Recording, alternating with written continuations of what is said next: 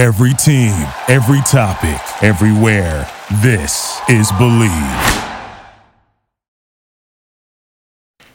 This is the Drivers Meeting Podcast, hosted by RJ Starcevic and driver and team owner in the NASCAR Xfinity Series, Tommy Joe Martins.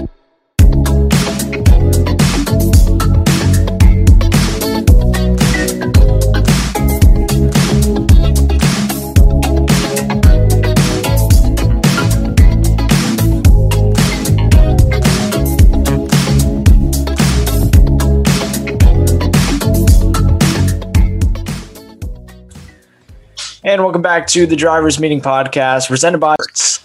So, wow, this weekend was eventful at Atlanta.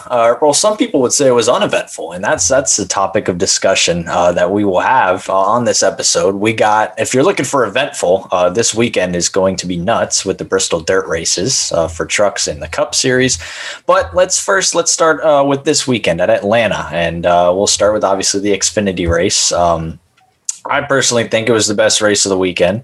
I was there for all three. I got to see the action all around the track. And as an overview, I thought the Xfinity race exceeded both the other races as far as just the action that was going on and the fight to the end as well. And just there was obviously a fight after the race.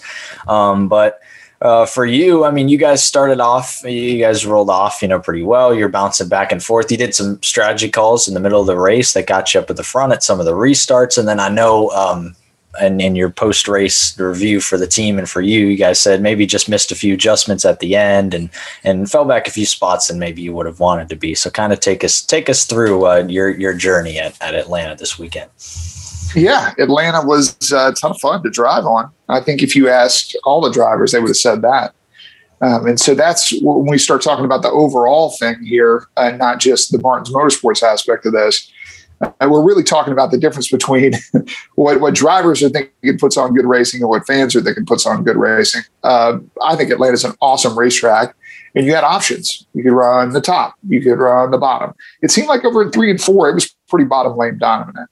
We never really saw a lot of guys going up there in 3 and 4. But for our race, just pretty conservative at the beginning, like we generally are.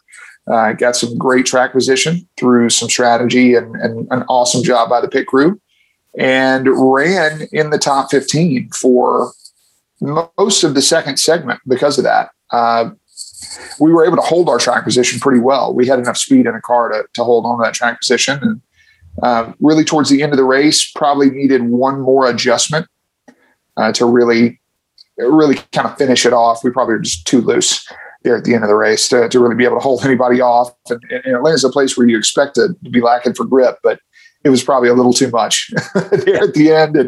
And some really good drivers got around me. And so that's how I look at it with Santino Ferrucci and Landon Castle and Josh Williams and Alex LeBay. Those are pretty good guys to get passed by at the end of the race. And when you don't have your car handling good and you get out of the car and you talk to them and they go, man, that was the best we were all day. It's like, well, okay, that's probably why I beat you for 90% of the race, but not that final 10%. So that's a little tough to swallow. But overall, I feel like Atlanta put on a really good show, I think, with our race, because I know that it had a good mix of that action. There were some cautions, obviously the post-race stuff that went on down there on pit road and the tempers flaring and the drama there. I think overall, the Xfinity Series, to me, continually proves that kind of a lower downforce, more high horsepower package on a worn-out racetrack, that puts on a good show.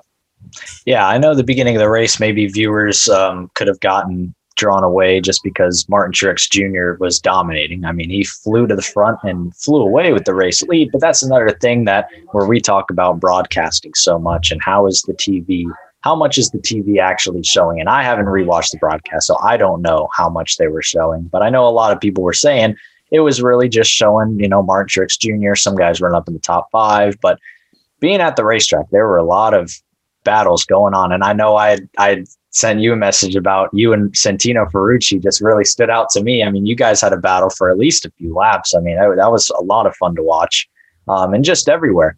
So that's another thing that we kind of really focus on is the broadcasting aspect of it. And I know I posted something on Twitter this week of the Cup Series race, there was not much going on in the Cup Series race. From a guy in the stands, it was single file everywhere. It was very hard to find a battle on the racetrack. And I'm looking all over for something to just, record. And I see the 51 and the 15. I see James Davis and Cody Ware having a little battle. And I'm like, oh, I'm going to whip my camera out for this. So I recorded it and I ended up posting it that night. And it's already up to like almost 20,000 views. It's been, blowing up all over the place. And people are really talking about that, saying, oh, the broadcast should show more of this. And I mean, I imagine we've talked so much about this. I mean, do you think there's really more that, the TV networks can do to make a track like Atlanta more appealing all throughout the field? Look, short answer is yes, right? And this is something we've talked about on the pod before. I think the true answer is a little more complicated. So I think if you're in the broadcast hub, they're coming into the race with some storylines that they kind of have in mind. And one of those storylines was clearly Martin Truex Jr. in my series running Xfinity race, which he hasn't done in so long. We're talking about a guy that has been a winner in the series. Was he a champion in the series? I want to say that he was. But basically, it's a guy coming back and running when he hasn't done that in a long time, and then jumps out there as leading. I don't mind them talking about Martin Truex because it is a little bit of a unique thing, right? It's not like he's done this in a really long time, and I get that that's part of the story. But with that being said, yes.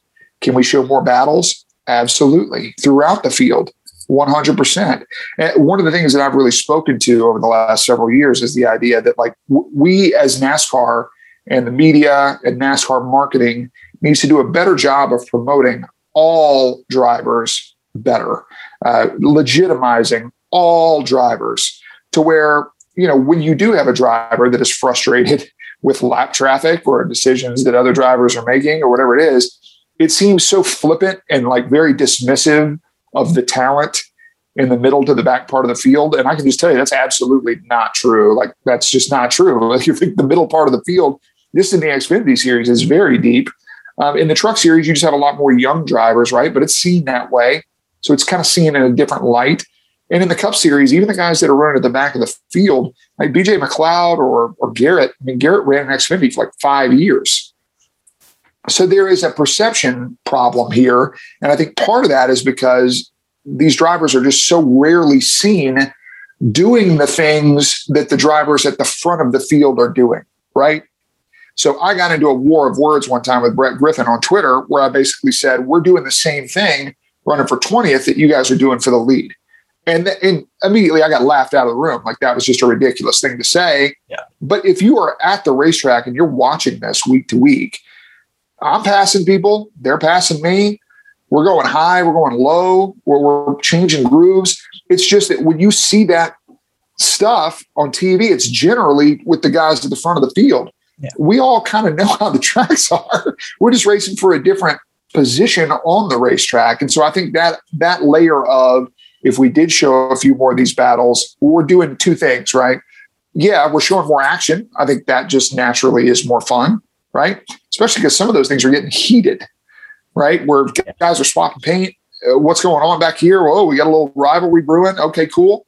And then the follow-up is also you're legitimizing the drivers as actually being skilled, right? Here are two guys or a guy and a girl racing each other really hard in the middle part of the field, like nobody's laying down, right? Like everybody's going for it. And I think it legitimizes the driver. It legitimizes the race. It kind of legitimizes the experience for all the fans that are watching at home. Yeah. And we talk about this broadcast partner, and I know we've noted on Adam Alexander and how he does a pretty good job at getting the stories out. I know you've been on, the national TV broadcast a lot, and so have a lot of people. And he does a great job at telling the stories as well. And I think the Xfinity series, it's just great. I mean, we talked about, you had just noted on how people were roughing fenders up. And, I looked at the 26 car and the whole right side was gone, like paint.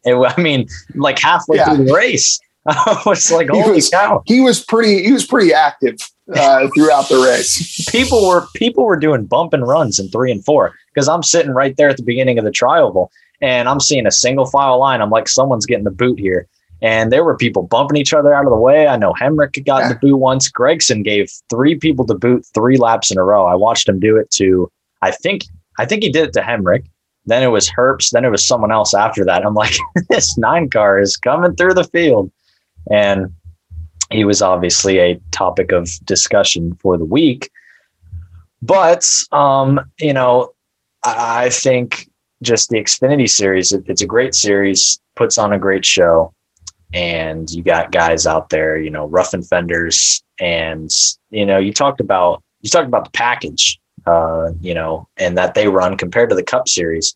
And I think compared to the Cup Series package, do you feel like, the Cup Series package, the way it is now, doesn't really comply with what Atlanta is, special for, like, that we look forward to Atlanta for? I think that is a conflict, right? When we talk about the package they're running at these mile and a halves, being a high downforce, low horsepower package, well, you got a worn out racetrack. So it kind of negates some of that when you're going to basically just have more downforce through the corners. Like, I think the Xfinity series put on a better show. We had less downforce. There was more tire wear. There was more fall off. And because of that, you saw real comers and goers big time. Now, look, I say this. At the end of the Cup Series race, Kyle Larson got passed at the end of the race because he was falling off on a long run. So this happens. It certainly isn't happening on shorter runs. And also, here's another part of this. Tires. The Cup Series had 13 or 14, I can't remember, sets of tires for this race. 13 this To weekend. me, that's too many sets. Yeah. So in our race, a 250-mile race, we had 5 sets. So if you just want to project that out, that would be 10. So giving them those extra 3 sets, was anybody really at a tire crunch there in that race? No. Not really. So that's not good. I think stock car racing is better when you're having to make these big calls of, is it time? Is it not time? There needs to be some pressure on these crew chiefs. And I think that leads to more fall off, right? You have to extend the tire wear. Maybe that would help. So I think that's probably something they could think about doing. Yeah, and one thing that's also a hot topic, and we talked about after Daytona, because you were a victim of the splitter grass conflict at Daytona, and Josh Berry, oh my goodness, let me tell you, I was right there, right in that spot, and I'm watching him spin off the corner. I'm like, oh, what a great save, Josh Berry. Hopefully he keeps this going, and wow, he killed the grass. Car goes flying. Day's over. And I mean, that has been a hot topic of discussion. What do we do about the splitters and the high grass and all that stuff? You were a victim of it at Daytona. Do we put in turf? I mean, there's so many different things that we've been talking about this weekend. I mean, you gave your thoughts a few weeks ago. You want to follow up on that? Yeah. So we talked about turf, and that's why. Look, if you want to get everybody stirred up on Twitter, say anything about a car hitting the grass, and you're about to get about 100 replies from people telling you they need to get rid of the splitter, they need to pave all the tracks. But let me just go ahead and just set the record straight for everybody. We're not getting rid of the splitter. That's not happening. So anybody that's saying that should happen, we haven't done years worth of engineering on this, and every team in NASCAR invested in it, and all that. It's not happening. Like, we don't want that. We're not saying that. All right. In our series, we're not doing it. So we're all just kind of adapting.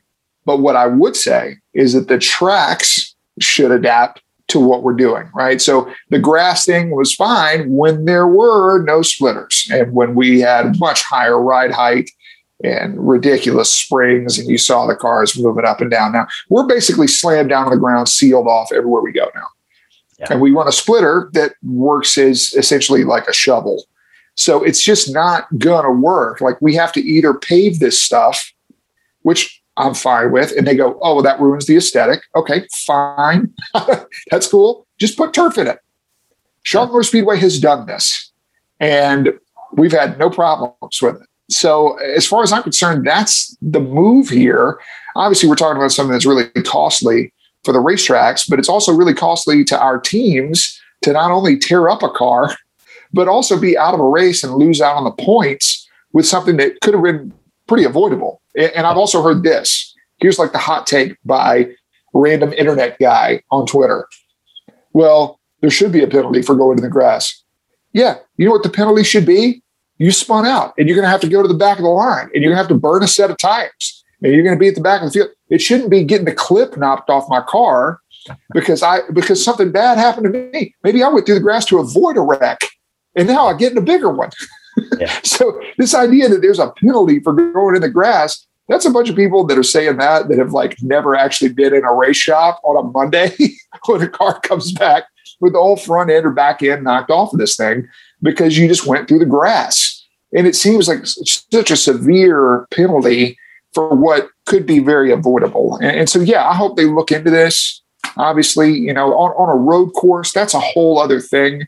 Right now, I mean, I can put that on the wish list, but I don't see Sonoma getting rid of the grass anytime soon. You know what I mean? Like, and we also know that on a road course, it's kind of a different set of rules. But on these ovals, there's really not much grass anyway. We've seen Martinsville now take out the little bit of grass. The one track that really didn't affect us very much, they took the grass out. Yeah. But really, what I think Martinsville is doing there is using that area as we're going to paint it. That's going to be signage. Yeah. Great. And all the fans can complain and go, oh, well, that ruins the aesthetic. Look, we've got logos all over everything that we have on a race car, race suit, hat. We are covered. We're the most logo-friendly sport in the history of the earth. I'm fine with the racetracks implementing logos wherever they want to. The restart zone, cool. Basically came up with an idea, slapped a logo on it. Great. Like, I'm fine with it. The choose cone. Pick a sponsor for that. Great. I don't care. You want to put signage in the corners? Great. I don't care. Like, as long as it's not affecting my ability to drive the race car and it's not affecting the racing on the racetrack, then I think that's probably a good idea. So this idea of like putting down more pavement, putting down turf, I'm for it. We talk about the aesthetic of the track. What are we here to watch? Yeah. Like, we're not at Augusta National. We're not watching the Masters. Okay. We're not here for turf. We're here to see cars go around and get spun out and not have the whole front end knocked off the car. Yeah. And those two instances that we would kind of note on, Josh Berry at Atlanta and your spin at Daytona. I mean, your spin at Daytona, you basically, you got turned. You know, it wasn't of your doing. It was just everyone reacting to a crash that happened in front of you. And it's Daytona. You got it, you know, basically saved. And then all of a sudden, bam, it's the grass. Josh Berry gets spun, you know, turn 4. He saves it and has really nowhere to go but the grass that's right in front of him and destroys his race car. So it sucks. You know? It's interesting you say that, RJ, because we're talking about similar incidents where in both his case and my case, we had both really got the car slowed down quite a bit. Like, Josh went into the grass. It's not like he went into it wide open. He had already basically gone through a big slide, got it straightened out, had it on the brakes. He probably hit the grass doing 45 miles an hour, and you see just how bad it tore the car up. My wreck was very similar. I probably went into the grass doing 30, 40 miles an hour and basically had to replace the entire front end of our race car. So, yeah, very similar. And it's very frustrating because you go, I don't feel like I should be out of this race right now. But yet, you know, we're basically loading up. Yeah. Yeah, it's unfortunate circumstance, but hopefully they do something about that. So I wanted to note on the Cup race real quick because it was very shocking what happened at the end. I mean, Kyle Larson, you know, destroyed the field the entire race. Once he got to the front, he didn't look back. You know, he had the fastest car in the short run, but then finally at the end, we got that long run, and here comes Ryan Blaney, you know, and now look, Ryan Blaney was faster than him at the end, you know. We don't know when he would have caught them if it was just them two on the track and nobody else. But there was a Penske Racing teammate in front of Kyle Larson. It was Joey Logano. And we know if there is anybody that knows how to aero block with this package, it is Joey Logano. And that's what he did, right? You know what? I hadn't really thought about it before, but I saw Kyle Larson approaching him. And Larson went to pass Logano on the inside, entering 3. And Logano cut him right off. And I was like, oh, Ryan Blaney's going to win this race. I was like, Joey Logano is not going to let him go. And that's what happened. And I think, you know, Larson had wore his stuff up and Ryan Blaney had been saving it or just was faster at the end of the run.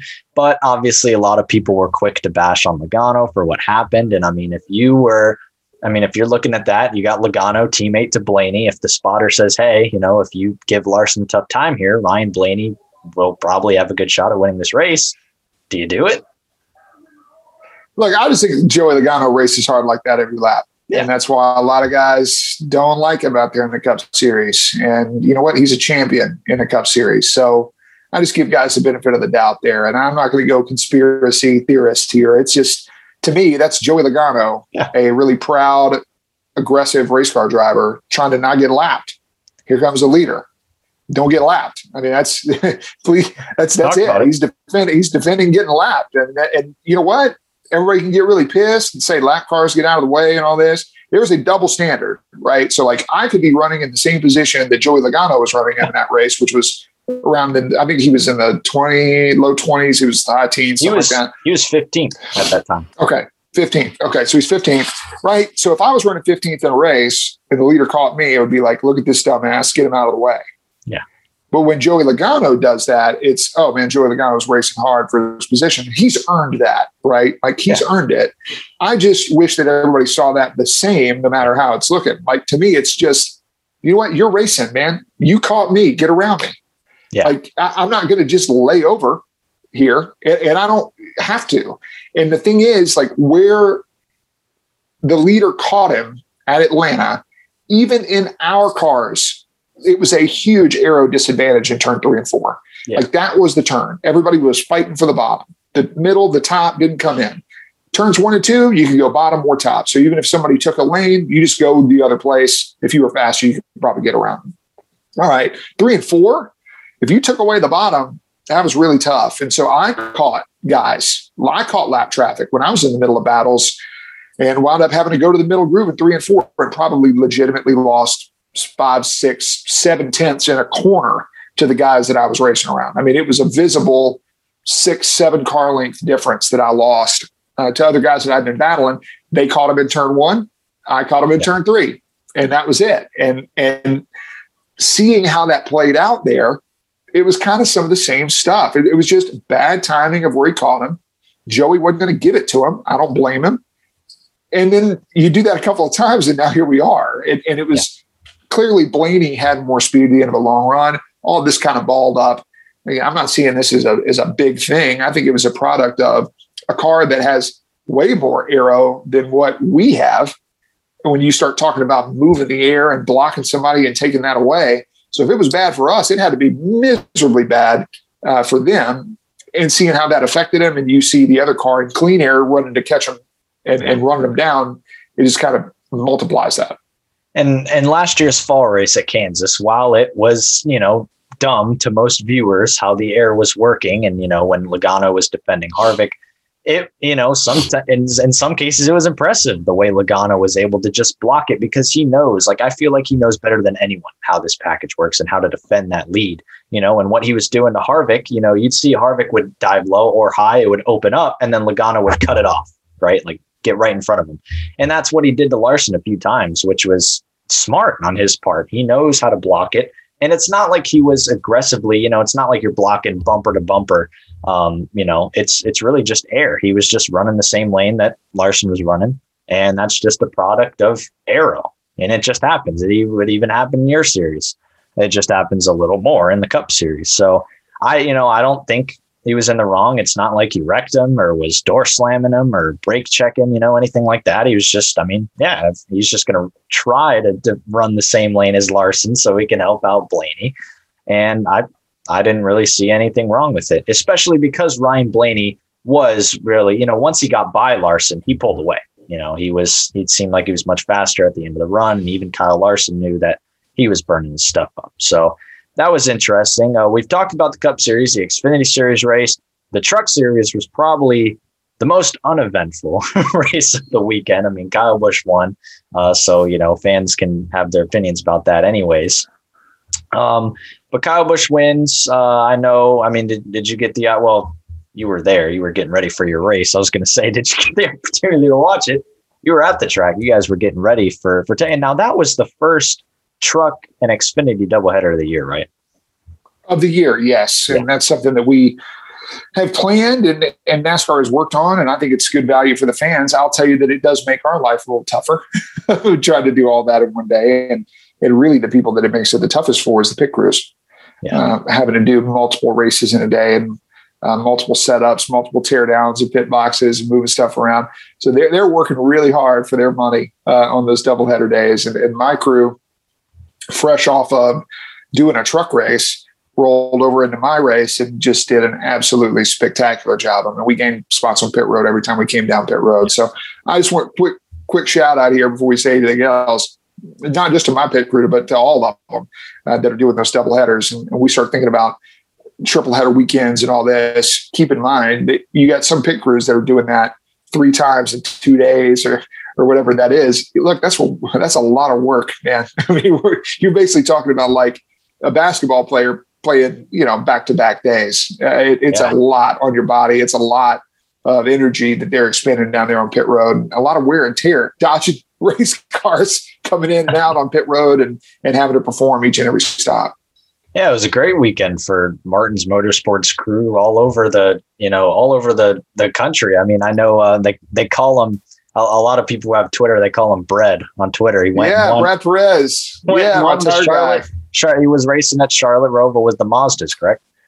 Yeah, he was. And it was kind of like this is my understanding of it. You got everybody that's listening here, get ready, personal anecdote time. I don't really know the name of the series. It was like a kind of an old timey car series, I think, where they do some classic cars, but also they let Miatas run with them. And then there's kind of a group within that. Brad has raced pretty competitive. Yeah, no, it's not. It's like whatever. I can't remember. I know Trans Am was going on, but that might have been something. They were. Yeah, and it was kind of a separate thing, right? So I mean, they had a lot of different classes out there, but Brad won both of his races, and he took a weekend off from the team in Atlanta. So we missed our tire guy. We had to use another one of our crew members, Adam Risher, who did a great job with that too. But Brad was over there getting some hardware, and we were following along. Yeah, that was awesome. Awesome to see. So We'll go ahead to another thing that was probably the most talked about all week in the Xfinity series with what happened with Noah Gragson and Daniel Hemric. They're battling, and that's obviously not the first time we've seen Gragson, have something with somebody. But it's the first time we've seen Daniel Hemric really have anything with somebody. And that, I don't know if you saw the slow motion replay of that fight. I mean, the swing from Gragson and Hemric was like, I've been saying Daniel Hemric he resembles like a James Bond like type figure. And I finally got it to come true this weekend. But, in all seriousness, I think, it's not the first time we've seen Gragson in an incident. There's a lot of people that are backing him. There's a lot of people that are bashing him. That whole incident on pit road, though, is what really was everyone, was concerned about, is what were his intentions? What were Hemric's intentions of that whole deal? And, Scott Miller comes out and says that the next day, which I thought was very quick, because when they usually do these incidents, they call someone to holler. And even Bob Pockrass would say, we probably won't find out, until later in the week. They come out the next morning. I'm sitting there eating breakfast and they come out with the ruling already. And I'm like, that was quick. And he said that he didn't think, Gragson intended to back up into Hemric's box.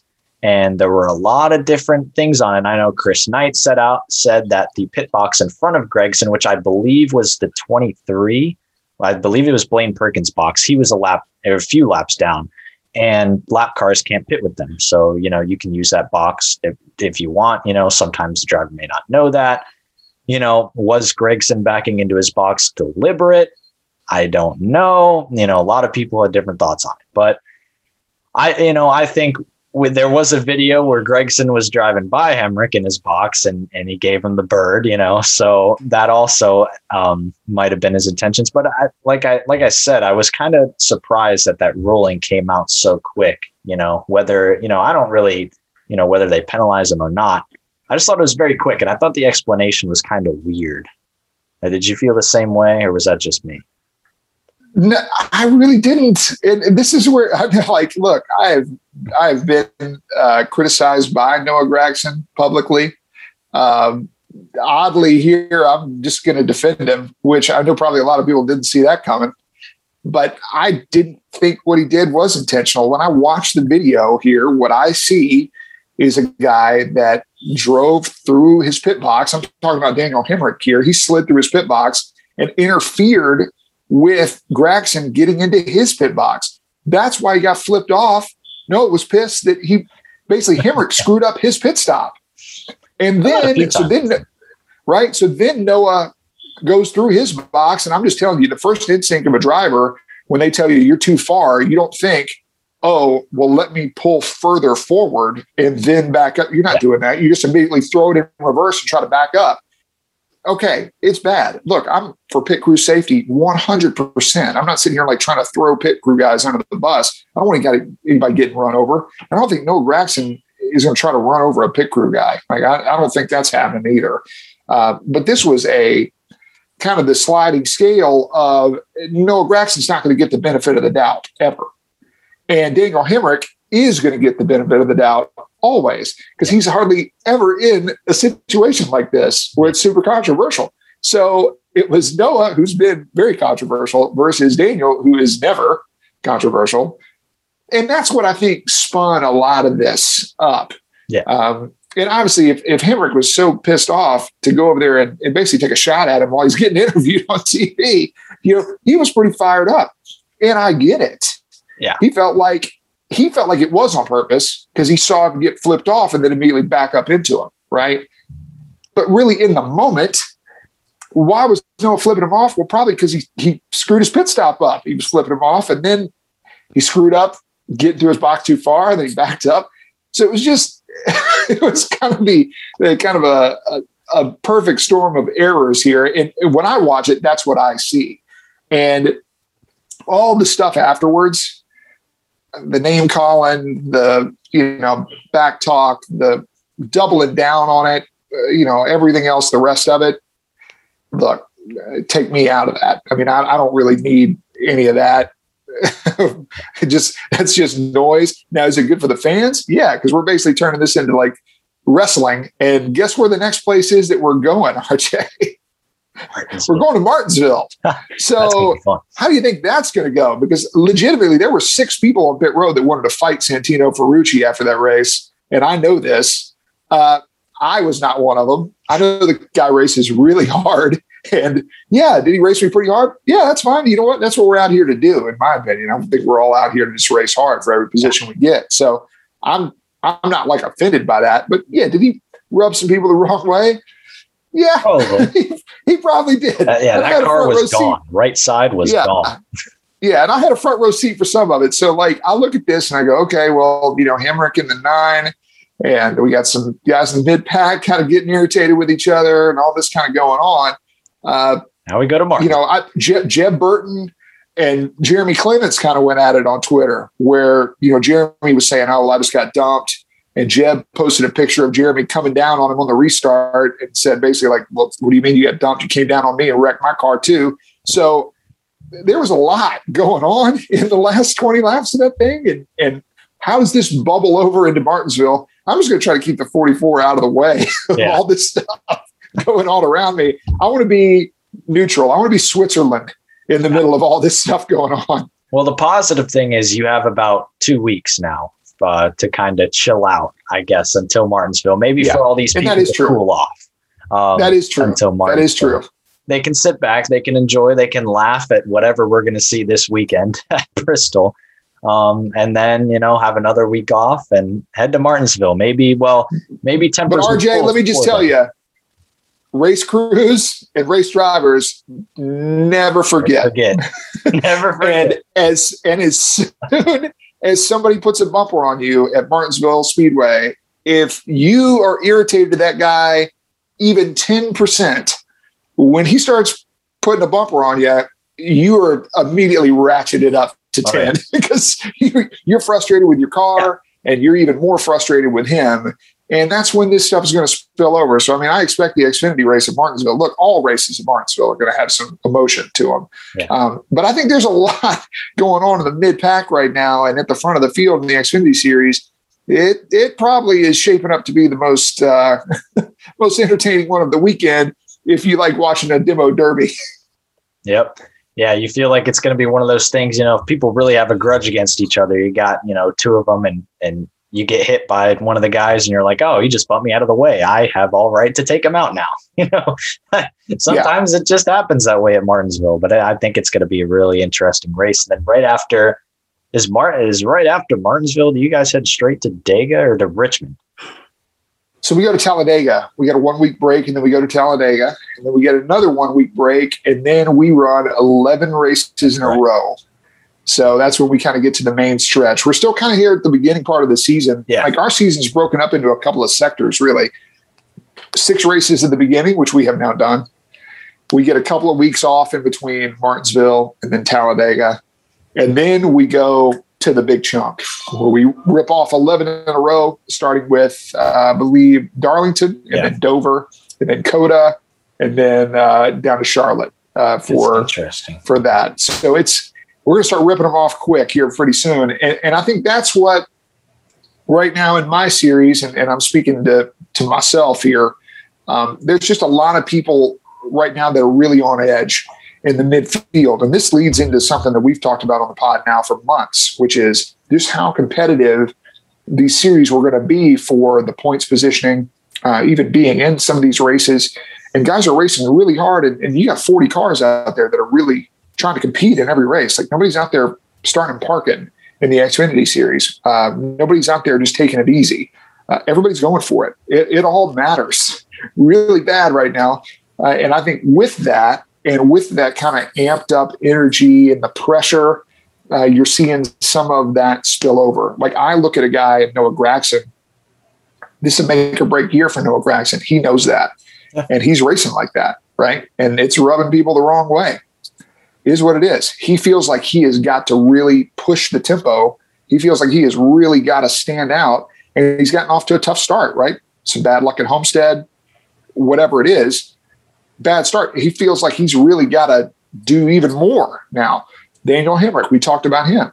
Best shot he's ever had in a race car, right? In NASCAR competition. He feels like this is kind of the put up or shut up year, right? So he's going to have extra emotion. You think about, Jeb Burton. Why would he get frustrated? Why would he kind of clap back at somebody? Well, he's sitting there going, this is my best shot I've ever had. And that was a day ruined when I thought I had a pretty fast car. So all of this is kind of playing into each other here, RJ, where it's guys in the Xfinity series. And look, it's the names are made here thing, right? Yep. So just to get the Xfinity plug in here, it's everybody basically trying to set themselves up for future success. Yep. So they have to stand out. They have to achieve. And there's a lot of guys in make or break years, and that's not even counting kind of the mid pack, your business is on the line type stuff that's going on back there. But like a Brandon Brown who's sitting here going, I'm trying to make the playoffs. Every point matters. Every point counts. And then he's swapping paint with Santino Ferrucci. And of course he's going to get really pissed, right? Jeremy Clements, he's jumped off to a great start in the year. He's inside the playoff standings, but he knows Noah Gragson's lurking back there. Michael Annette's lurking back there. The 98 car is lurking back there. So he knows if he doesn't keep performing, he's going to be out of that playoffs quick, right? We start talking about playoff points, stage points, and everything else that goes into this. So it's a lot of guys right now that are feeling like it's every race, I've got to go, I've got to have it. And that's going to lead to a lot of drama. It just naturally is. Yeah. And that's something we talked about before the season. I think we had kind of asked each other, who do we think is, has the most pressure on him? Who is the guy you're looking at most to perform this year? You said Noah Gragson. And, I'm glad you're sticking to that because, that's true. You look at the history of the 9 car as well. You got Chase Elliott champion, Tyler Reddick champion, William Byron champion. Here's Noah Gragson. He's the next driver of the 9. We're looking for that breakout season. And, you got, Cole Custer, he's gone. Reddick is gone. Briscoe's gone. Christopher Bell is gone. You're looking, Austin Cindric, defending champion. You want to take him down. So Noah Gragson, definitely the pressure is on. And, he's had a rocky start to the year, some things not of his doing and some things that just happen. So I think it's definitely rightful to say Noah Gragson probably has the most, a make or break season. But like you said, a lot of people are in that same spot. And that's why tempers are flaring. Every race matters so much. And these playoffs, we talked about how those, you were really big on that. Those 12 spots, you were like, the locks, the big teams coming in here. And we've started out the year with, maybe this weekend wasn't the greatest run for, Brandon Brown and their team. But, they're still had some very solid runs. They've shown they've had the speed. They sit 11th in the standings right now. Jeremy Clements, he's 9th in the standings right now. Right. And you got guys that are on the outside looking in that you think are going to get in. Noah Gragson's 21 points out, but he'll make that ground up. Landon Castle is right there. He's had some very solid runs. And then there's Tommy Joe Martins right there as well in 16th in the playoff picture. And Michael Annett, a guy that you're kind of watching. Does Michael Annett make it in?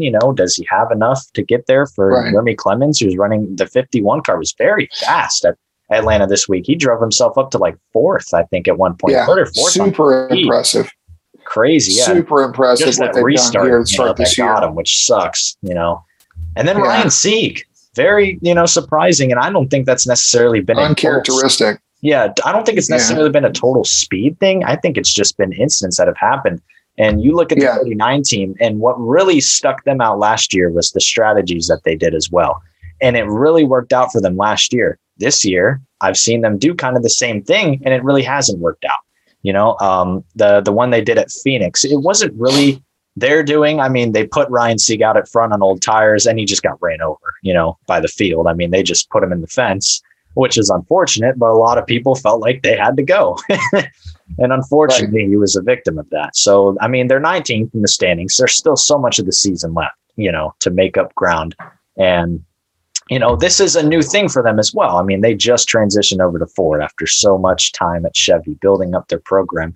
And they probably, feel like it's a big year. But yeah, like you said, very uncharacteristic of this team. But I would trust, Ryan Sieg, a guy like him to keep care of the car, and probably, it's a long season. So much can happen in this time.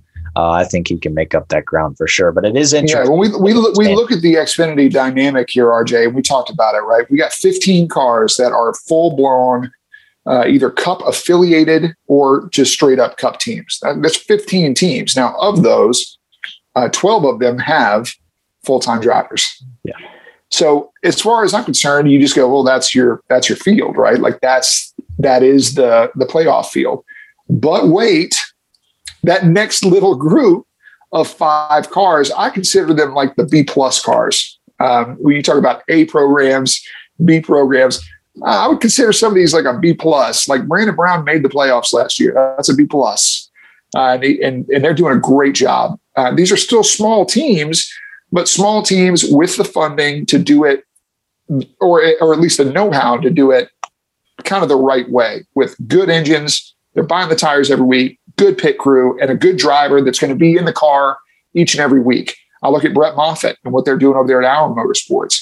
I look at Jeremy Clemens with the experience and the knowledge that they've got over there at the 51. Everybody forgets they've been in the series for like 10 years. Yeah. Like they've kind of figured this stuff out. They're pretty good at it, at maximizing that. Jeremy's a really, really good racer. And then Ryan Sieg, right?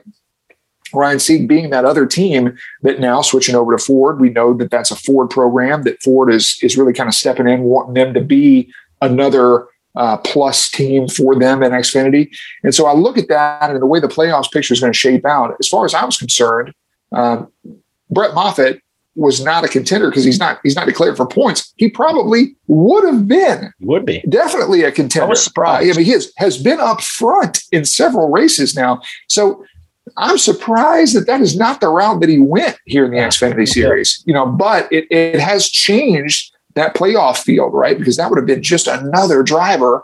Realistically, we talk about those 12, throw Brett Moffitt's name in there, throw Clements, throw Brandon Brown, throw Ryan Sieg. Well, you would have realistically had 16, maybe 17 guys that could have been making the playoffs. And that would have been about as deep as the field would have ever been. If you want to throw my name in the hat, great too. Okay, that's 18 drivers that would have really had a shot to make the playoffs. And that's probably about as deep as the field has been in the Xfinity series in a long time. Yeah. And like you said about Brett Moffitt, I was puzzled at that at the beginning of the season and still am now, that he didn't go the route of, driving the O2 full time. Well, this is one of those now, it's probably too late, right? So like all these points are so valuable unless you really believe that you can go win a race and win your way into the playoffs, which I'm sure Brett's sitting there looking at it going, man, I was running second at Homestead. Like it's not out of the realm of possibility. And I think that might be a conversation later on in the year, RJ, right? Like how long is too long, right? Where you go, okay, I'm out of the points. Is it realistic that I can win a race and get back to the top 20 in points in time to qualify for the playoffs? What would that look like? We got essentially a 7-race playoff in the Xfinity series. So you're looking at basically by race 26. There's probably a cutoff point here where he's probably going to get past Talladega, and that probably would be about as far as you could realistically wait to still get back into the top 20 in points. Because it's not just winning a race. It's winning a race and getting in the top 20 in points to qualify yourself for playoff contention. Yeah, that was something that definitely confused me. I mean, I'm looking at it right now. If he were to be driving for the points, he would be sitting 12th. He would hold the last playoff spot, just a few points over Riley Herbst. And who knows how that can change throughout the season. But they have just been fast, and I knew they had the capability with all their alliances that Our Motorsports has had. But they have been fast. I mean, the guy was running, like you said, second at Homestead until, he got in the fence just with a few to go. Unfortunately, had to pit. I mean, he was fast at Atlanta too. And then that whole incident on the backstretch, unfortunate. But, when I look at Nice Motorsports in the truck series as well, I was, caught off guard by that move. I mean, I knew it was, when I was hearing about it, I was like, well, yeah, he's going to go run for Nice, but he's still going to run for Xfinity points, right? And then I get, he's running for truck series. And I know he loves the truck series and everything. But right now in the truck series points, he sits 13th. He's 5 back of the cut. Still a long way to go. Only, See, to me, RJ, that was like a Chevrolet thing. This is me looking from the outside. This is no like insider knowledge here. It's just that looked like Chevrolet has been involved with a few teams with like Nice and GMS, and you had the Ross Chastain connection. And did they just feel like they needed a veteran over there at Nice to kind of like evaluate the program, right? To just kind of judge, because they got Carson Hocevar over there and they've got Ryan Truex, and I'm not talking bad about either of these. They had also had funded drivers kind of rotating through, and it was probably just the idea of like settling on somebody to be the stalwart for the organization, a guy that's been a champion in that series, a guy that's performed at the front of the field, and just be able to kind of evaluate, how good are our trucks? Do we need to improve? What do we need to get better at? And I think that's probably what Brett's bringing to the table. Maybe that was part of the deal, was staying involved in the truck points and having him be a contender. If he was going to be the number one driver for Nice, how is that going to look if he's not even really qualified for the points? So I get that.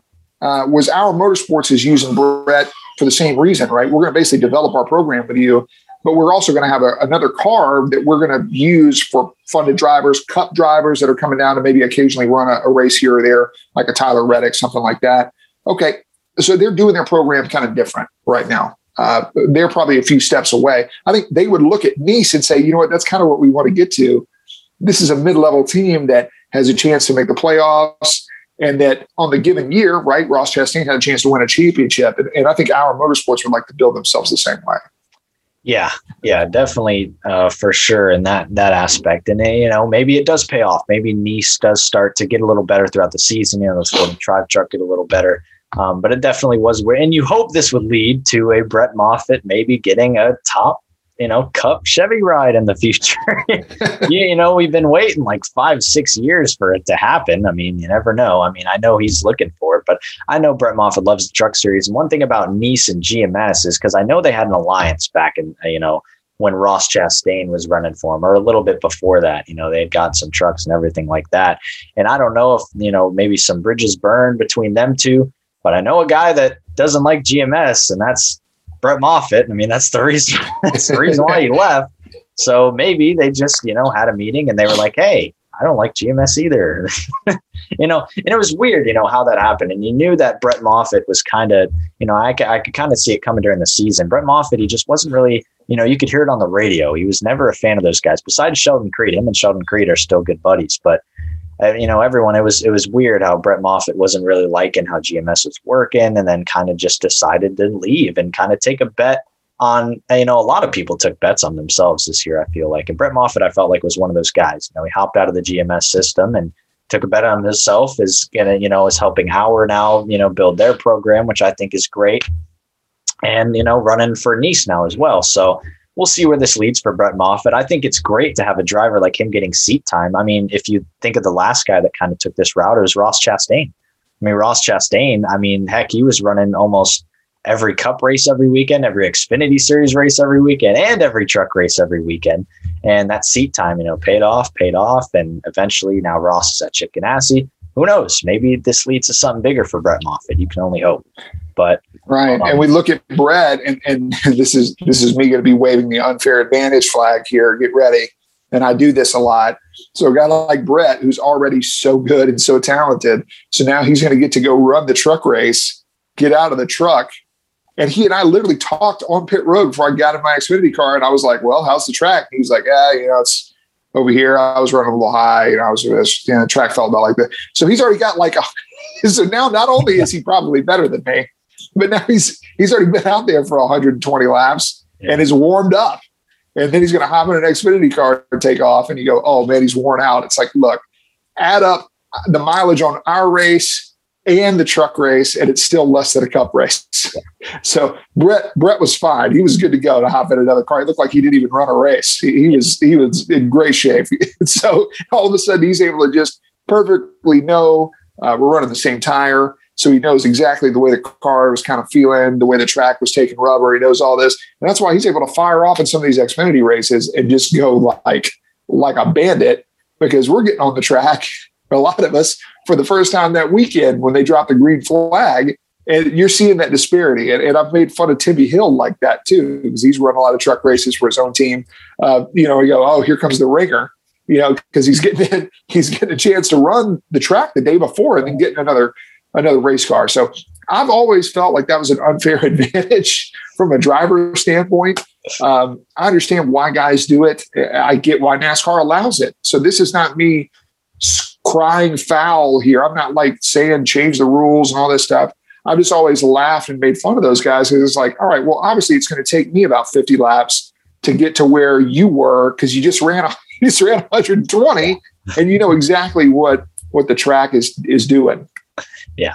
So one thing I asked, I think it was a few weeks ago, we talked about if, kind of like our motorsports when Tyler Reddick was driving the 03, and would it be more appealing to fans and people like that if Cup drivers came out and ran for smaller teams and brought sponsorship to smaller teams instead of running under a Joe Gibbs Racing banner or something like that. And that's what I think really makes this Truck Series race this weekend a lot of fun. Obviously it's truck, it's on dirt. I'm excited for it, but there are so many, the Cup drivers coming out, and they're joining these small teams. We got, I'll list them off. We got Daniel Suarez, who's just announced for Young's Motorsports. I think that's really cool too.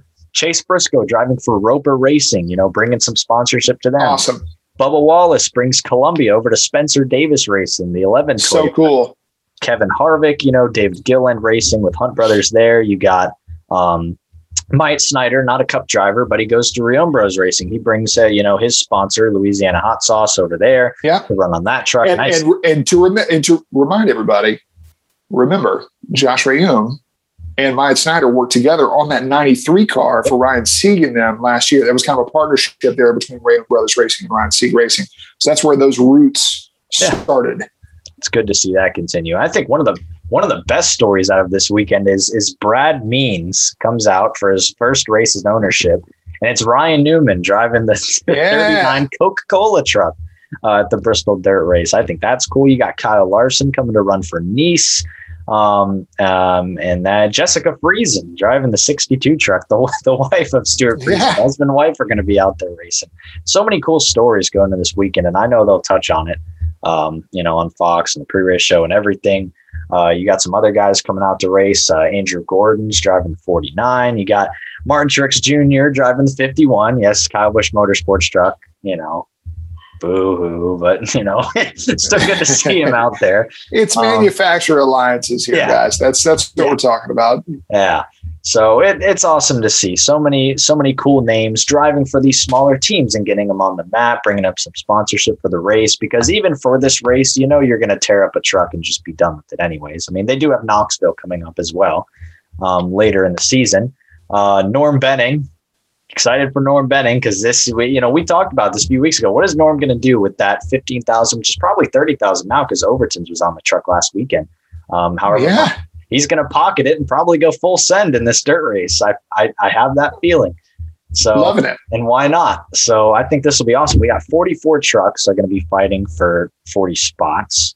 Which, by the way, seems like a lot. When we start talking about 40 spots, first of all, I'm glad they're starting 40. I'm just saying at Eldora, that's a 32 truck field. Yeah. Okay. So you're thinking to yourself, okay, 32 trucks on a dirt track. And think about how crowded Eldora got with 32 trucks on it. Now we're throwing 40 on Bristol on dirt. This is me speaking as a fan here for a minute, right? Because what I know is from an ownership standpoint, they need to start 40 trucks. Okay, so like I'm pro more trucks. This is good. What I worry about here is the number of cautions, because we are very prone to seeing a lot of cautions on these dirt races at Eldora, and it's a half-mile dirt track with 32 trucks. You're about to see 8 more. So we're increasing the field size by 25% at a track that nobody's got any laps on except for like one day of practice. Yeah. And we're probably going to see a lot of like inexperience mixed with very experienced. Gosh. And we're probably going to see a lot of caution. So like, I'm just telling everybody, bear with me a little bit, bear with the product a little bit. We all want to watch this. I got a feeling it's going to be a little bit of a hard watch at a couple spots when they're kind of first getting going here. We kind of expect this in the truck series, honestly, other places too. I mean, while the Atlanta race wasn't the most exciting, as a guy who cares about the small teams, it was great to not see one truck torn up the whole race. All 40 trucks made it home clean. And I was like, that's a great thing, because the first 3 weeks of the truck series was a complete disaster. I mean, there were wrecked trucks everywhere. And it's funny for some fans to watch sometimes, but then again, it's like, man, that's a lot of dollars. And they were sponsored, at least. Thank you, Marcus Lemonis. Yes, they were sponsored. Marcus Lemonis. fully funded. We had about, I think, 9-10 Overton's trucks this weekend, and not one was torn up. That's great. That's awesome. So these teams can, pocket the money. They don't have to worry about a destroyed truck this week in Atlanta, except the next week we're going to destroy probably every truck in the field at Bristol Dirt. Now, one thing I'm worried about is, you say, the cautions, and I'm thinking there's going to be a lot of lap traffic at Bristol. There's lap traffic anyways, but there's a place for them to go. How many lanes is there going to be that the trucks are going to be willing to run? Because at Eldora, the corners are obviously a lot flatter. It's wide. If you're a lap truck, you could just go somewhere else. There were a lot of places to go. I didn't really get to watch the Bristol Dirt nationals and see. I mean, it's different to compare a late model and a truck. But I'm wondering where those lines are going to be, because if there's one slipstream line around the track, then where are the lap trucks going to go? Because, that's going to be a conflict. I feel like, at Bristol, if we're running that and lap cars are already, a problem, I feel like on dirt, it's going to be even worse. Well, first of all, the pace here is going to be very different than what was going on at the Dirt Nationals, right? I mean, those are purpose-built late models. Very different. Purpose-built dirt cars. That is not what we're driving. Okay, we're essentially driving the cruise ship compared to a speedboat. When we start to kind of comparing their purpose of the cars here, so the speed's going to be down quite a bit. I do think they're making it a big time priority to have 2 grooves in this track, where you're going to see the bottom come in. You're going to see the top come in. I don't think the middle is really going to be much of an option here. So I think it's going to resemble that Eldora race, where you're going to see guys moving around. You're going to see guys commit to the bottom. You're going to see guys commit to the top. And I think that's awesome. I do think this, we've talked about my feelings about this even happening. Yep. I'm against. Am I going to watch? Yeah, absolutely. So is everybody going to watch, right? It's going to be a spectacle. And watching those Dirt Nationals and looking at the fans in the stands and looking at the reactions and seeing all those guys, all those cars parked in the infield, and so many people getting to race at Bristol, that's one thing you're not going to hear me saying anything bad about. Like when we do shows like that, where late model guys get to come run the U.S. short track nationals at Bristol, and the dirt guys get to come race now the Dirt Nationals at Bristol. That is cool. That's cool for just the entire racing world, for them to get to experience a place that I think is, without a doubt, the most amazing venue in all of motorsports. And I mean that wholeheartedly. Like, I understand there's Indianapolis Motor Speedway. I understand there's Spa. I understand there's Le Mans. I get it. I'm talking about just purely a watching experience. I think Bristol has got to be way up there. Just the intensity of it, the proximity to it, the ability to see the entire racetrack, the speed, the noise, everything about it. It is such a cool and special place. And when you every year when I show up to Bristol, when we park in the parking lot, or even when we're turning off the interstate headed to Bristol, and you see it, it is so massive. And it is just sitting there looming. And you just know that you're getting into a fist fight, basically. And I don't mean that literally. I'm talking about just like metaphorically here, with the way you're going to have to drive your car and race other guys. You basically just go get in a bare knuckle boxing match there. And I expect the trucks and cup cars to basically be the same thing. Like, it's going to be a great show. My big thing was, did we need to do it? It was already the best show. It was already the best show. I don't know. Like, if you want to do this, do it somewhere that it was a crappy show. Bristol was already the best one. Yeah. But I'm still going to watch. It's still going to be cool. And visually, I'll talk about this, RJ, looking at that and looking at some of the clips from the Dirt Nationals, it really is spectacular. Yeah. Seeing that track covered in the dirt, the way that they've done it, look, it's blown me away. I think it's really, really impressive how they've done it. And I'm really excited for the races this weekend. I know a lot of people are. Yeah, it's going to be fun. And I know you were saying how massive Bristol is. I've never been to Bristol personally. Atlanta this weekend was the Ford track I visited. Bristol is on my bucket list for sure. I know for a lot of people it is. So, but seeing the track covered in dirt was definitely different. And I think a really fun part about this weekend is the dirt ringers we have in the Cup Series field, not just the Truck Series field. The truck, it's loaded with everybody. But the Cup Series, you got a few dirt ringers in the field. You got Mike Marlar, who's going to be driving the 66 for MBM, Shane Golobic in the 78 for Live Fast Motorsports. And then you can kind of go through as well and just note on your guys who you know are going to be good on dirt. You got Kyle Larson, you got Christopher Bell, JJ Haley. Chris Wyndham making a start. Chris Wyndham in the Cup 15. Series. That's right. That scheme looks nice. I don't know if you've seen it. The NOS 15, they were just wrapping it, I think. Yeah, looks awesome. So you got them. You got JJ Yaley in the 53. Don't count him out. Ryan Newman, we know, on dirt. Chase Briscoe. So I think it's really going to be fun. I know I'm really looking forward to the truck race.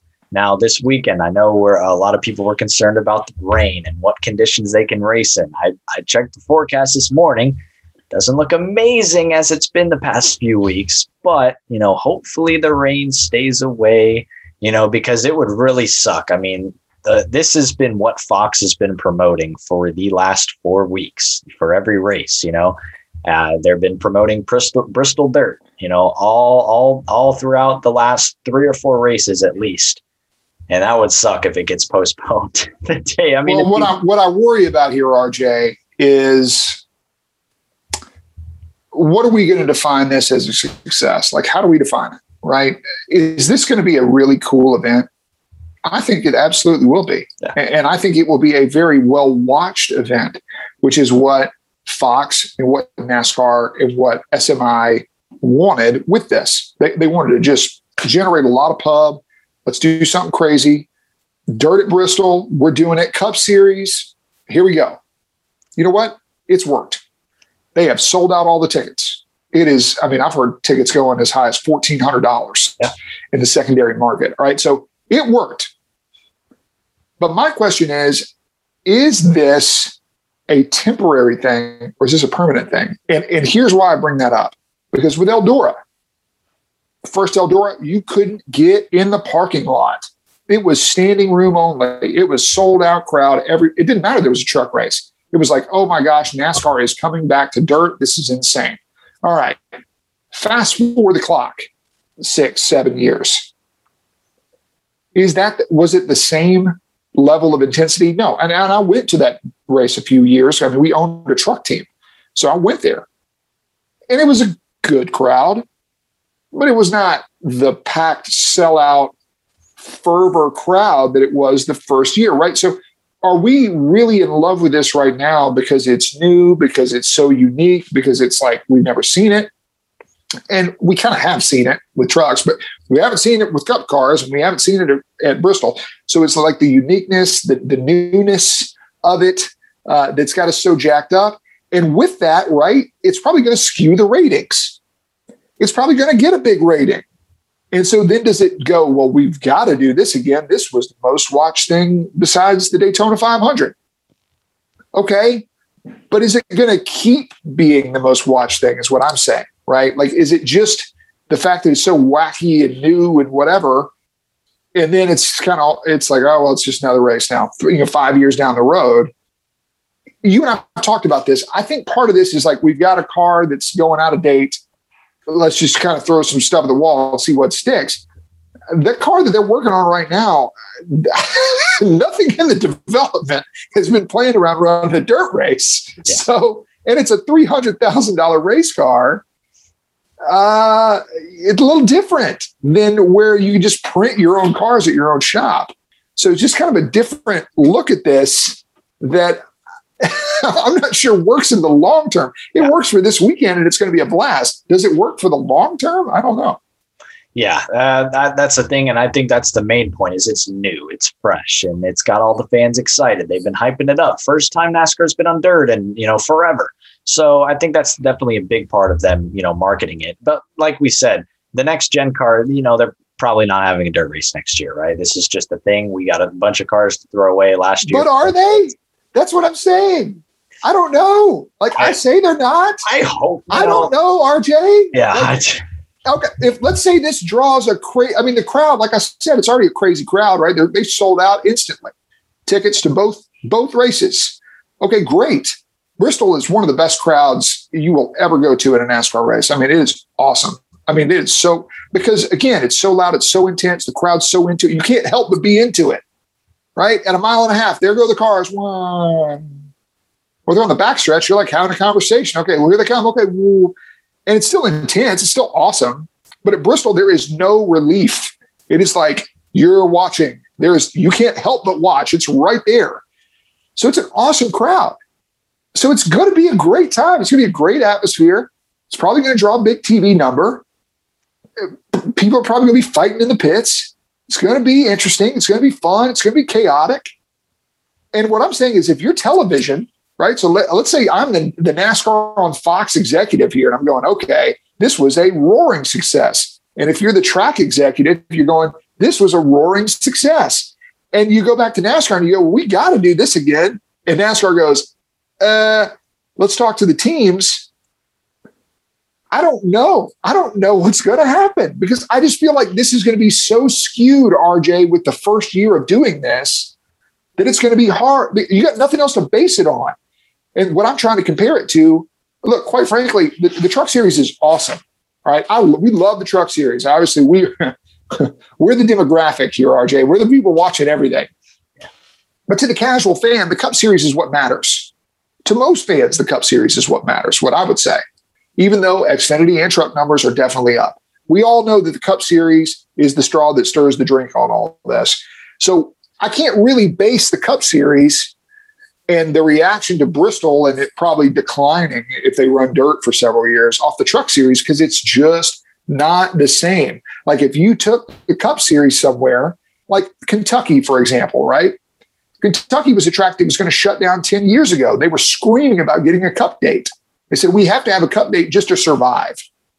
And then they did until eventually they didn't. But still, like the Cup Series is the buoy that kind of keeps everything afloat here. And so it's just going to be, this is going to be one of the weirdest things to try to judge in the post race of like, how did it go? Because it's probably going to go great. But you're like, all right, well, should we do this every year? Or is this like a one-off thing? That's it. The debate afterwards by people that they get paid a lot more money than me to make really smart business decisions, that's going to be really tough.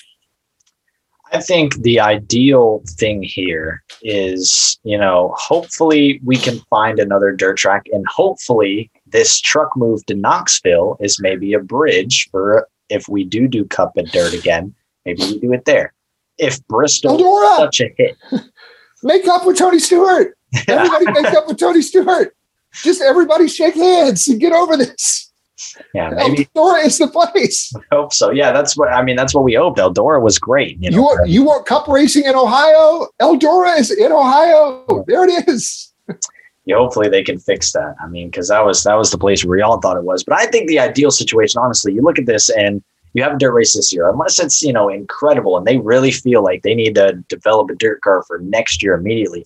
I think, for, like you said, we're going to start off this. This is so exciting because it's so fresh. It's so new, and you got everybody tuning in. So, what if we do this year? We take the dirt race off the schedule next year, since we'll just have the next gen car anyways, make it easier on the teams, and you'll be focusing on the new car anyways. You can market that. And then maybe the next year or the year after, whenever, then if the dirt race was so good at Bristol, bring a dirt race back. Because we know, we were talking about what will happen to that Bristol date, with Nashville Fairgrounds maybe on the horizon.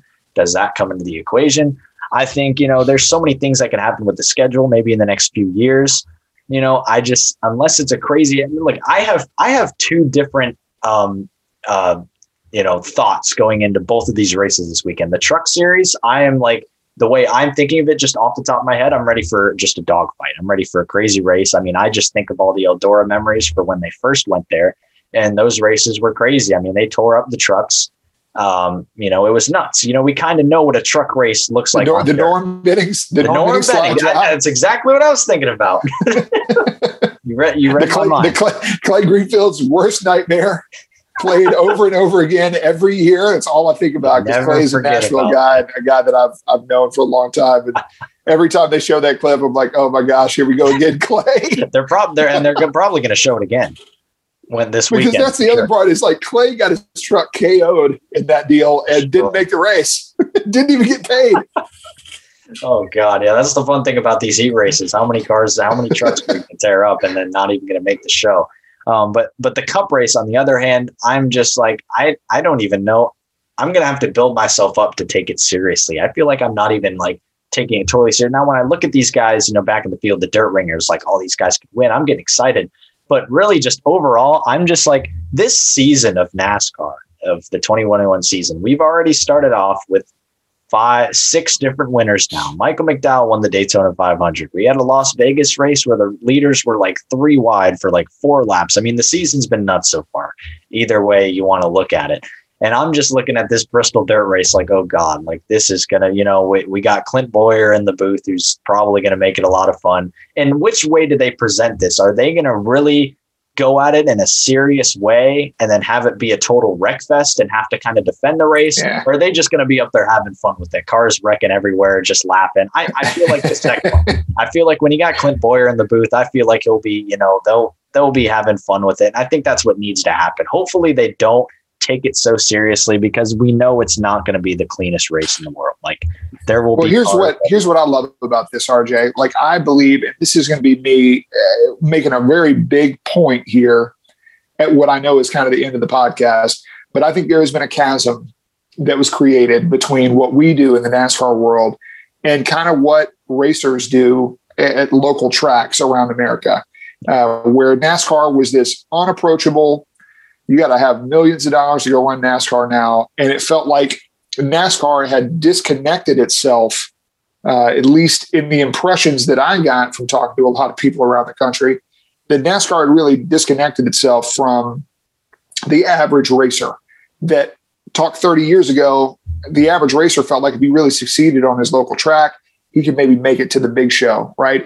And over the course of time, and a lot of different reasons, right, that we're not going to go into now, that eroded. And there was this big separation, which is why, Kyle Larson gets just an absolute standing ovation at a dirt track. Like he is like the king of dirt tracks, even when he was going through a little bit of a, kind of a darker time last year, dealing with everything that he dealt with, after the incident during the iRace.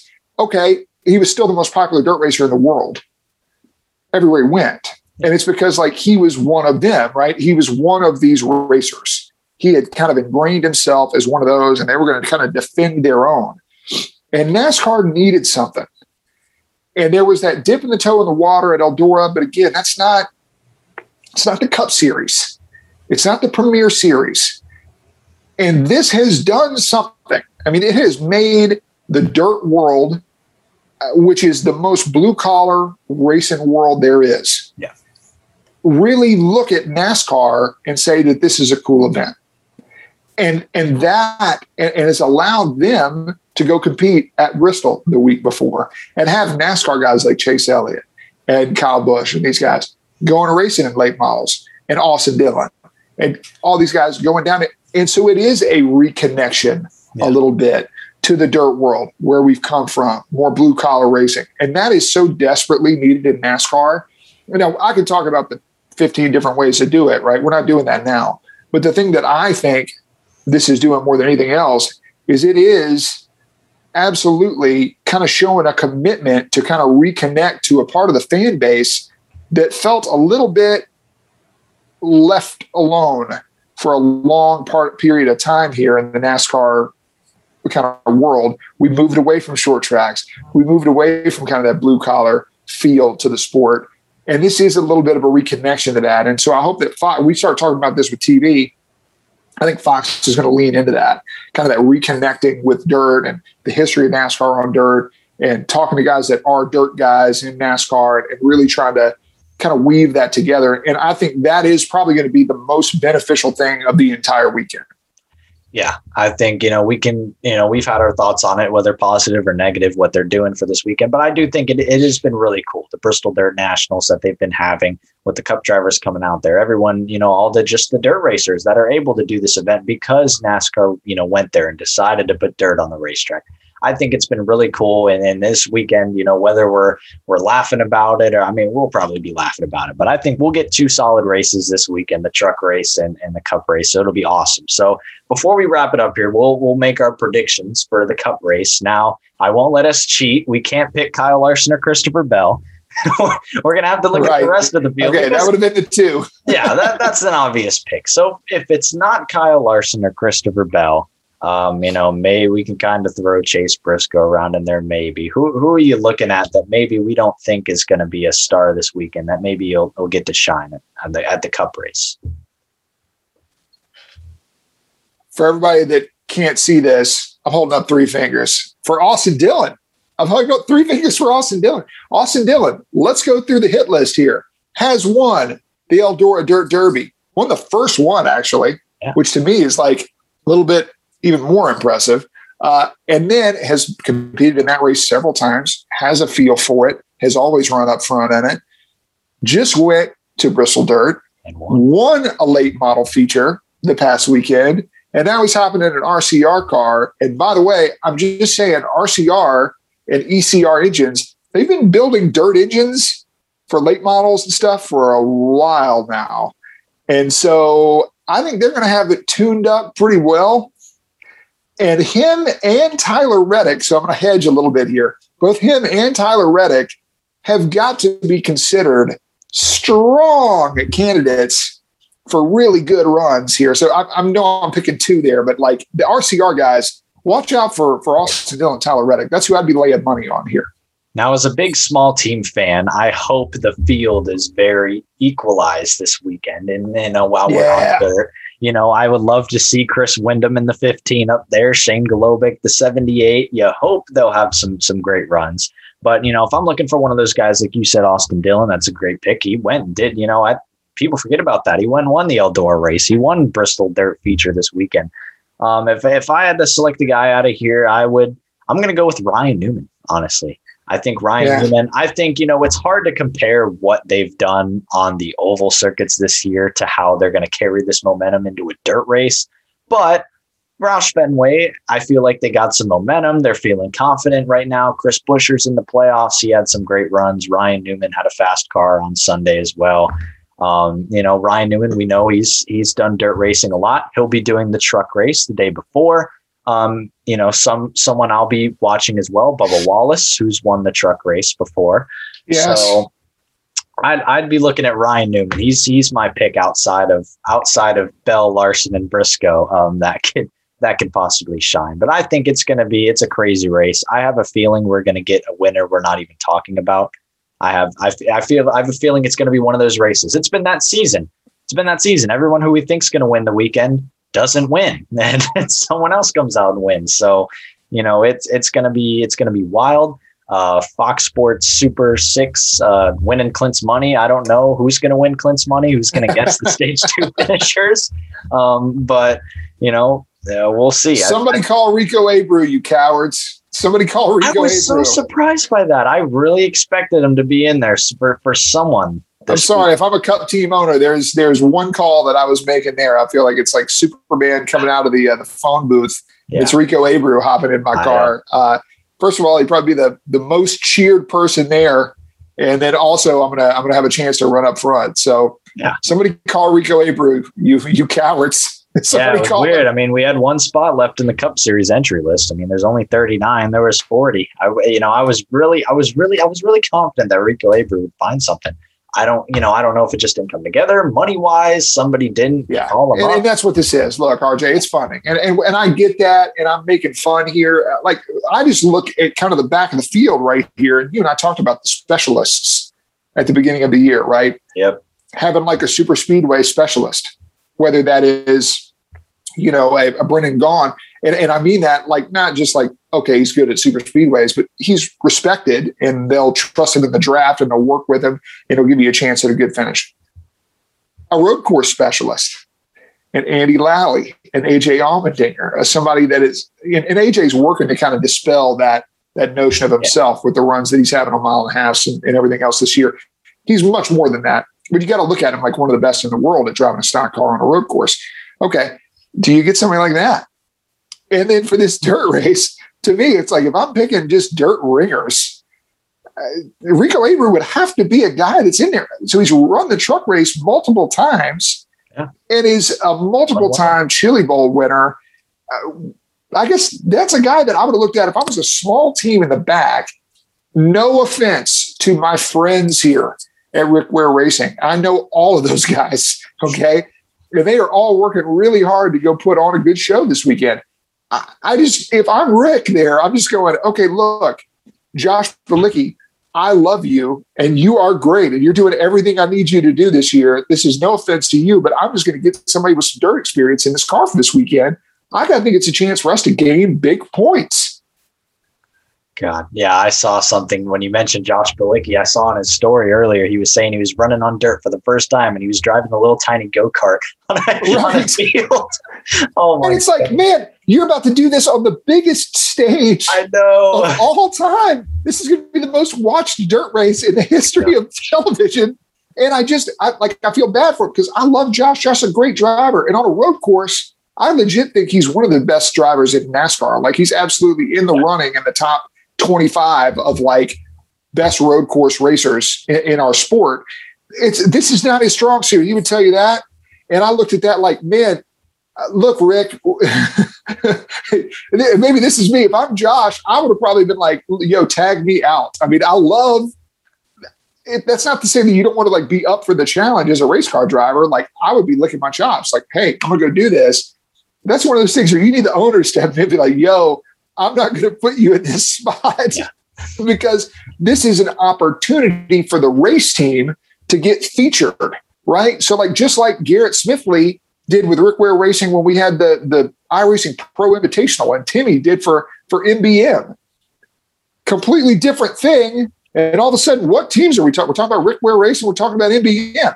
Okay, I look at this going to Bristol like, hey, this is a chance for us to maybe really do something crazy. We don't have to have the best engine. We don't know what we have to have. But I know if I've got somebody that's a dirt specialist, somebody that I really feel confident in, they're going to give me a pretty good chance to get a little notoriety here for the team and get me up in the points, which is a big thing in the Cup Series. Yeah. And you just said the Pro Invitational Series. I just got Timmy Hill was excluded from the Pro Invitational Series this year. Why? Brutal. That's brutal. Josh Bilicki said he's getting a petition for him. We'll get it all together. We'll get Timmy Hill in the Pro Invitational. But one last thing I wanted to say by the way, that means that Timmy Hill is going to be the most high-paid driver coach in all of NASCAR in very soon, because every single person is going to be getting Timmy Hill and Garrett Smithley for setup advice or not setup advice, but driving advice on the sim. Yep. Yeah. And one more thing I wanted to say before we ended here, shout out to Live Fast Motorsports, because we know we had Matt Tifft on here, second episode ever of the podcast. And he was telling us what their goals were for this season. They're not going to go out and run top, 25 every single race, but they went and got Scott. We know BJ McLeod's a wheelman, and they went and got Scott Hecker for the road course. They got Shane Golobic here for the dirt race. They're doing exactly what I'm talking about to do it. That's it. And they're sitting there looking at it like, okay, who am I competing against? I'm competing against Rick Ware Racing. I'm competing against Starcom. I'm competing against kind of this back part of the field. And I want to finish ahead of all those guys in the points. And if I do, I'm going to have a chance at maybe a top 30 finish in the points. So they're looking at these unique races, and BJ is humble enough to look at himself, and BJ will tell you right out of his mouth, I suck on road courses. Yeah. And you go, I don't know anything about racing on dirt. I'm a short track asphalt racer. That is what I have run. Late models my whole life.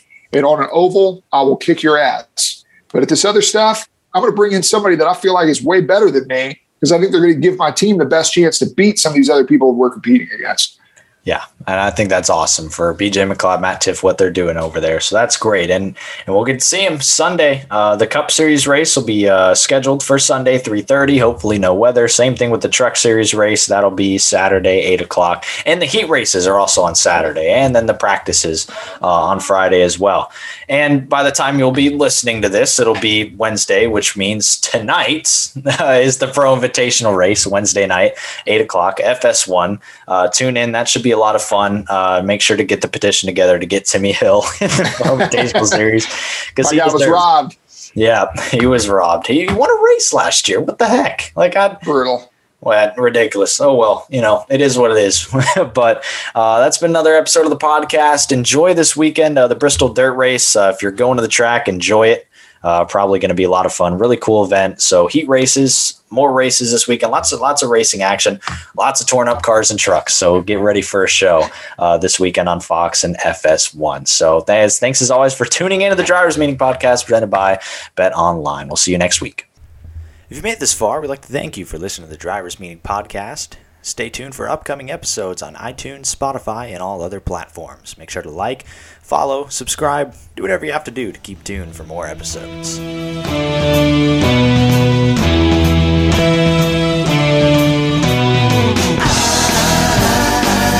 not your stepping stone.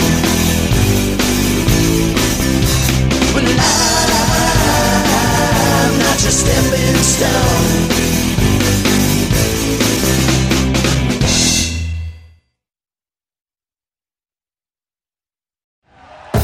Thank you for listening to Believe. You can show support to your host by subscribing to the show and giving us a 5-star rating on your preferred platform.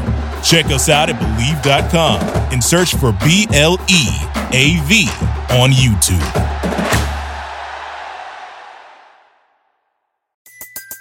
Everybody in your crew identifies as either Big Mac Burger, McNuggets, or McCrispy Sandwich. But you're the Filet-O-Fish Sandwich all day. That crispy fish, that savory tartar sauce, that melty cheese, that pillowy bun. Yeah, you get it. Every time. And if you love the Filet-O-Fish, right now you can catch 2 of the classics you love for just $6. Limited time only. Price and participation may vary. Cannot be combined with any other offer. Single item at regular price. Ba-da-ba-ba-ba.